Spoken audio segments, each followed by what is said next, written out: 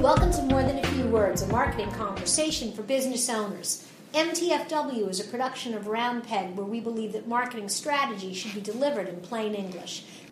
This is Lorraine Ball. And this is Jared Jewett. And this week we're going to talk about the fact that it's not what you say, but where you say it. Yeah, I know we talk a ton, right, about how to figure out what to write about, but today I really want to talk about kind of the next step. Absolutely. It's great that you've written all of this wonderful content for your website and you're sharing it on Facebook and Twitter. But the truth is that's just not enough anymore. Right. We've come to realize that social media just doesn't always cut it, right? And figuring out where to push this content that you've spent all your time really making good and making relevant, which is always what we suggest. But if you don't have the next level of the strategy, then you're falling behind. So the challenge is that a few years ago, if you were writing blog content, you were light years ahead of your competitors. Nobody else was doing it. Right. Back then, that was your strategic advantage, right? That was your leverage. But now, everyone's out there. Everybody's writing stuff about their business, and we're just flooded with information.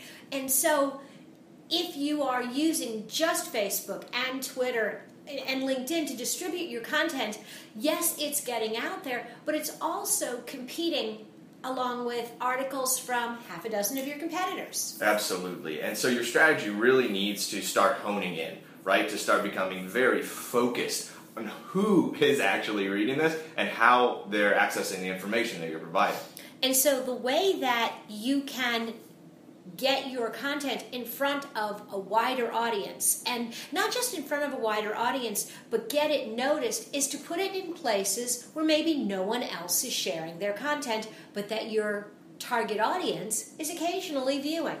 And that takes research. That absolutely does. One of the best places you can go, especially if you're in something like a niche industry, I mean, ask around, ask your competitors, even people you know, where they go to get their information. And submit articles. If you belong to a trade association and they accept content from subject matter experts, go ahead and do that. Reach out to your local newspapers. Now, this doesn't work as well in bigger cities, but a lot of smaller towns are, and particularly if you have consumer products, they're looking for informative articles. Absolutely. And it's really taking the extra step to put that effort forward, right? I mean, you're writing the content anyways, so you might as well find these really high-quality distribution channels. And it really is, often it's just a phone call away.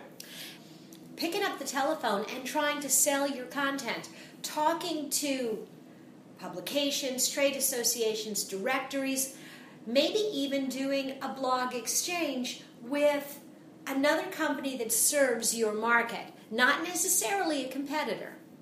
Right. That whole idea of cross-promotion is just another way to kind of dig into that very focused, very specific distribution channel. Well, so for example, we happen to work with two companies. One of them cleans carpets, and the other one sells carpet. This was a match made in heaven. The carpet cleaning company wrote a blog post about how to get stains out of your new carpet. And the carpet selling company wrote an article about stain-resistant carpet. We posted the blogs on the other website with links back.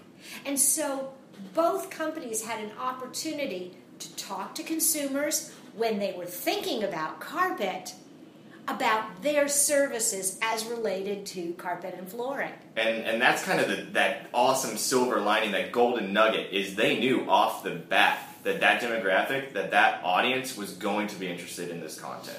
So, I mean, you really do have to do your research up front, because you don't want to be distributing in channels where people could care less about what you're talking about. Well, you know, the truth is, if you do, people will ignore you, and it won't be worth the effort. But people are looking for information, and they are looking in lots of different places. Now, one of the things that we can do in our industry is there are a lot of blogs and informative sites where they actually collect a lot of content. They're looking for subject matter experts in SEO or social media or inbound marketing, and so we'll share our content there.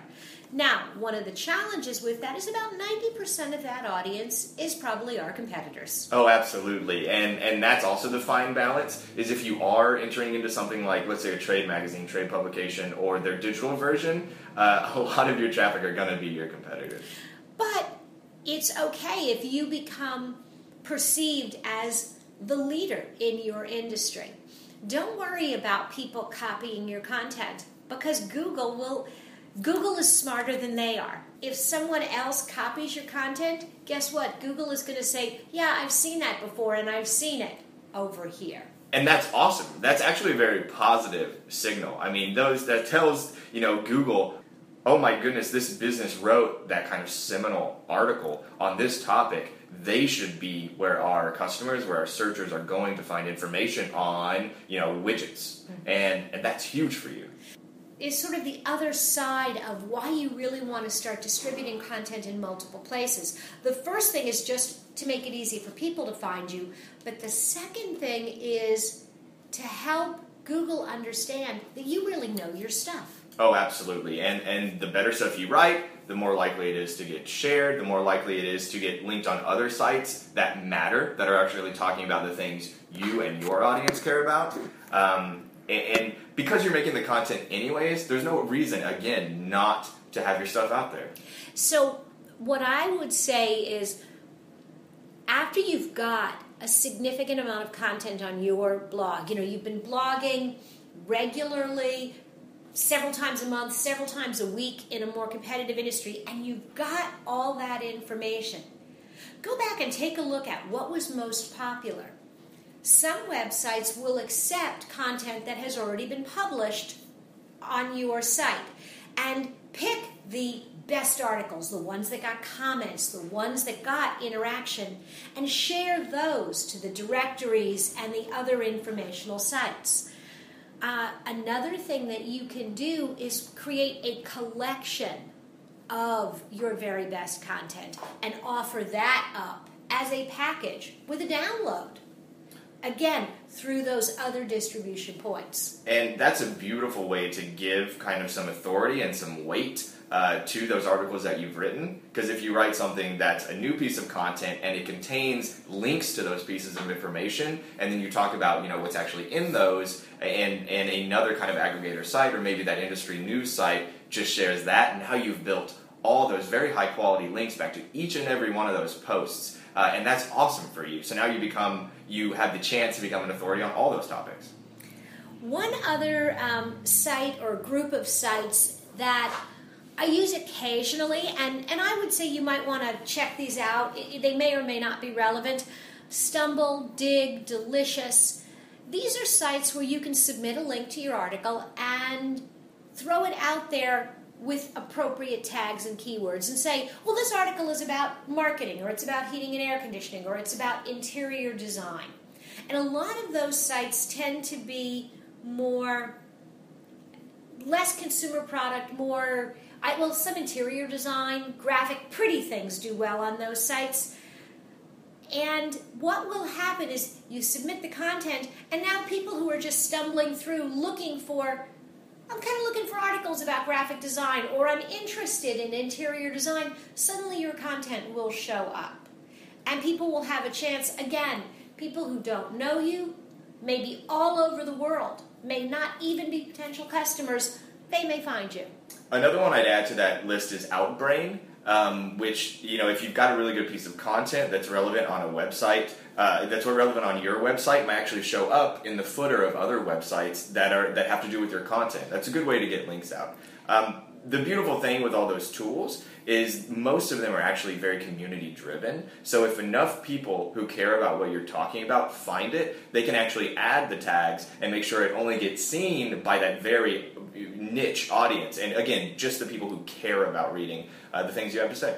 So the bottom line, you've written this great content, you've got it ready for the entire world to see and share, and that's great. And now you have to do that next level of work. You've got to start looking for places to submit your content. In a way, we've all become authors looking for a publisher. Yeah, absolutely. And it can't be an afterthought. It really can't. You have to put the research in up front, figure out who your audience is, what you're talking about, where they go to consume news and information, and you need to be there. If you've enjoyed today's conversation, if you want to learn more about content and content distribution, be sure to check out our blog at roundpeg.biz. This has been another episode of More Than a Few Words. Thanks for listening.